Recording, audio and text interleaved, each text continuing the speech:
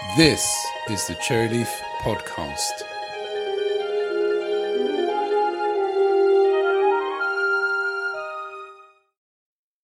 Hello and welcome again to the Cherryleaf Podcast. I'm Ellis Pratt. I'm one of the directors at Cherryleaf.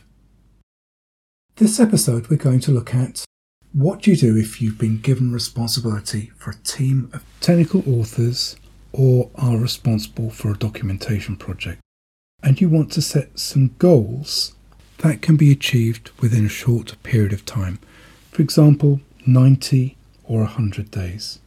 In addressing this topic, what we have done is pose this question on social media, on Twitter, on LinkedIn, and also to the Write the Docs forum. And what I thought I'd do is go through some of these suggestions that various people have made on those particular forums. When we posed this question, one person came back, Fabrizio Ferri, and asked for clarification whether this was for somebody who had an existing team of writers that they needed to manage or without.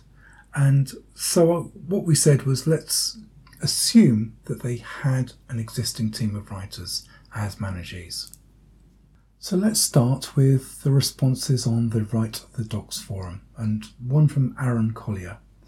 And he wrote, "My thoughts are, get to know the members of the team, figure out the product area and how the product fits. If not existing, determine a mission and vision for the team. Conduct an audit of existing materials and processes, maybe something like strengths, weaknesses, opportunities, threats. Determine a plan for how to address what's been found in the audit and to make sure the plan includes headcount." I found this interesting because one of the things we've talked about on the podcast before is a strategy of explaining to people what the ultimate vision or goal is, explaining why that is important, and explaining where everybody fits in to achieve that particular goal. And there's consistency in what Aaron has said with that three-pronged approach. SLB responded, and apologies I can't remember who SLB is. They said, get to know the team, strengths, weaknesses, working style, goals. Get to know the workload and roadmap, what's coming up in the next 3 months and 12 months. What's coming up in the organisation that will affect the quantity, quality and type of technical writing work expected. Who in management is a plus, minus or neutral as far as the technical writing team is concerned. Is the team, that is the number of people and the range of skills, sufficient to handle the expected workload? Alia Michaelis said, in addition to SLB's excellent points, you can ask, what about evaluating yourself in relation to the team? Do you as a manager have to develop new skills to work with this team? Does the new manager have to fill in for any missing skills or areas of expertise? If so, how can this be handled long term? Training existing team members, hiring new personnel, or is being an individual contributor part of your responsibilities? If you feel that training is needed, do you as the manager do the training, research training opportunities, or convince someone else about this? And does the manager have to cultivate relationships elsewhere in the company so that the team can do its work effectively? Now, that reminded me of a few managers I've had in the past where they've ended up having to firefight and get into the trenches, as it were, and be part of the team that's working to get the work done. And unfortunately, they then didn't have time to actually do any managing. Susie said, take over any meetings and documents. Ask the team what's working and what's not. Then in brackets, meeting-wise or otherwise. And Darryl White had a number of suggestions as well. And he wrote, the manager must take on being the advocate and waykeeper for the documentation team within the organisation. To that end, They need to get to know what the other teams in the organisation expect and want from the technical writing team, understand the role of technical writers within the business goals and how the team contributes to meeting those goals, and learn what is needed or missing to aid other teams, for example, support, sales, customer success and product. And he said, of course, getting to know the team as it is and its current challenges and strengths is also vital, but I think the cross-organisational function is more critical in those early days. Understanding what the organisation needs from the team is going to drive how they manage the team, how they understand what is working and not, how they understand what each member is contributing and where they can help each team member grow to contribute better and more. Understanding the team's role within the organisation is also going to be very important in being the team's advocate and defender in management meetings, budget meetings, and all the rest. Until they know that, they won't really be able to do their job. And again, that's back to that thing of what is the vision, why is it important, where does everybody fit in? The Write the Docs forum has a focus on developer-orientated documentation. We asked the question, as I said, to a number of channels. Another one was LinkedIn. So let's look at some of the responses from there and see if they differ. So one came from Rebecca Lawrence, who is a technical author at Zephyr, and she said, get to know the team, what they love, what they hate, what are their motivations, career objectives, hobbies. Get them to take you through the existing tooling and the pain points and the most useful features, and the style guides if they exist. Read the current documents. Try using them to get started with the product if possible. Once you understand what your team needs, get to know the wider team and start making the relationships that can support the changes needed to get the team where they need to be. And Salman Rashid commented on Rebecca's response and said, couldn't agree more with the comments. 1. Get to know your team. You are only as good as the team you manage and represent. 2. Familiarise yourself with the products that the team is responsible for documenting. 3. Get to know all the other stakeholders across the business that the team interacts with on a day-to-day basis. And 4. Get to know your manager so that you can understand and buy into the vision that you are expected to deliver.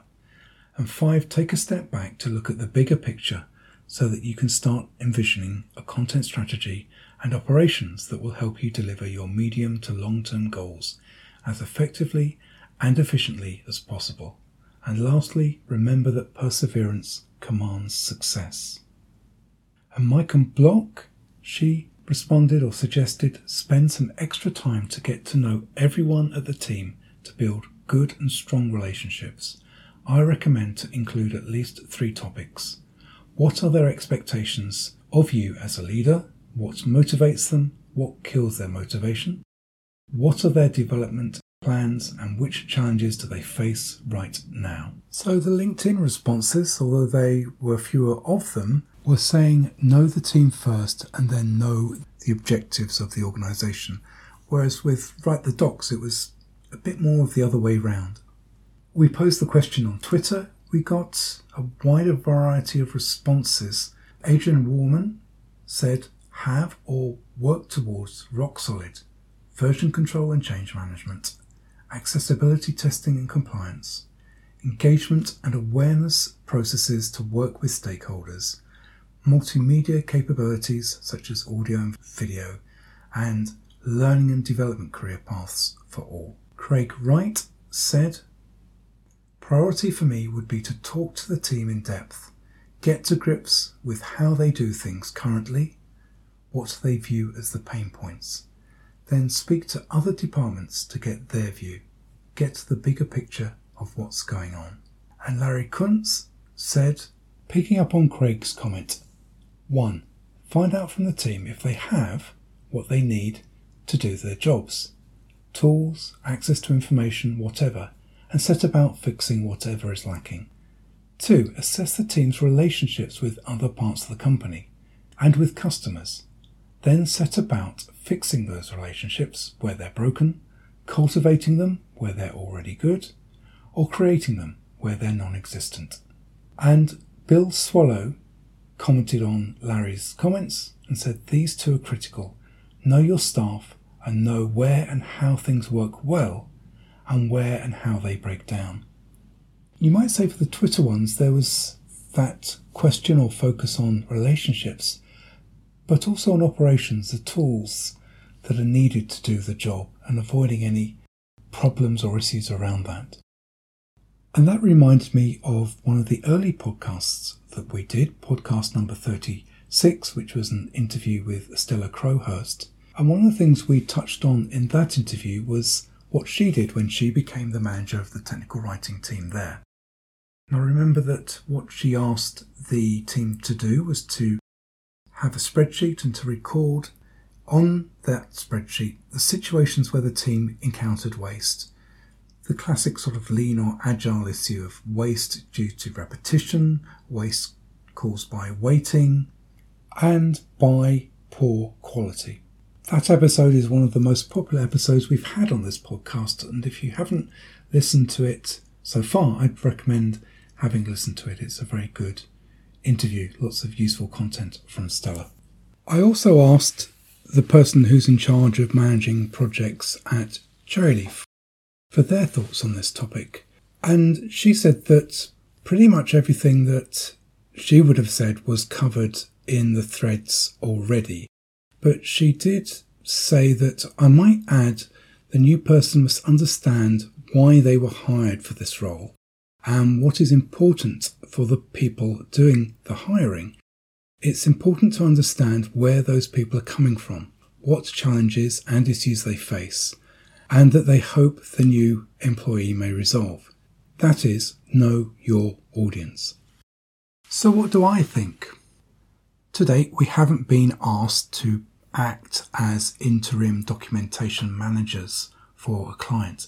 Most of the work that we do is project-based, and often we are using the tools that an organisation uses and moving from one tool to the next.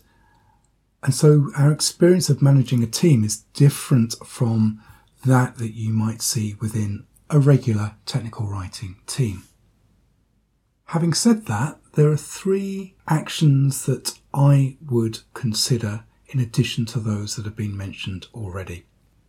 And these are in no particular order. 1 would be to do an inventory of what content exists and prioritise what is judged to be the important information that's either missing or needs to be updated.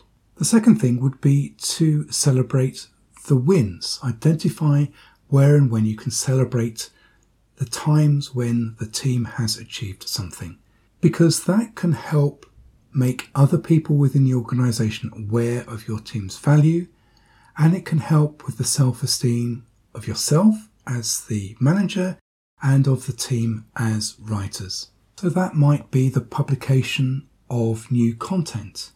It might be a milestone in the number of support calls that have been deflected by people reading the documentation. It can be a number of different measures. And the third thing that I would do, which has to an extent been mentioned already, is to create understandable, communicatable measures or questions. What would those questions be? One approach you could use is to use the 5 pillars of content strategy that Rahel Ann Bailey developed when she was at Scroll, and I'll provide a link to that in the show notes. And those 5 pillars are these. 1 is that you have a way of measuring that you're meeting the organisational needs. Asking the question and having a way of assessing how does what you do affect the business. Now that might be what return on investment do you get from the content? What factors do you use to measure or calculate any rate of return or return of investment? What business problems or goals are being addressed by you providing content?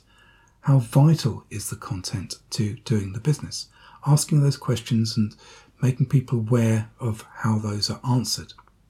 The second pillar in Rahel's 5 pillars is user needs. Can users do the thing that they want to do? Can they succeed? through the documentation that you provide. Now, the organisation's objectives and the user's needs can often coincide, but sometimes they're different. And you can ask the questions, what kinds of content are you providing today to your customers? Is there content that you wish you could be providing if you could figure out how you could do that?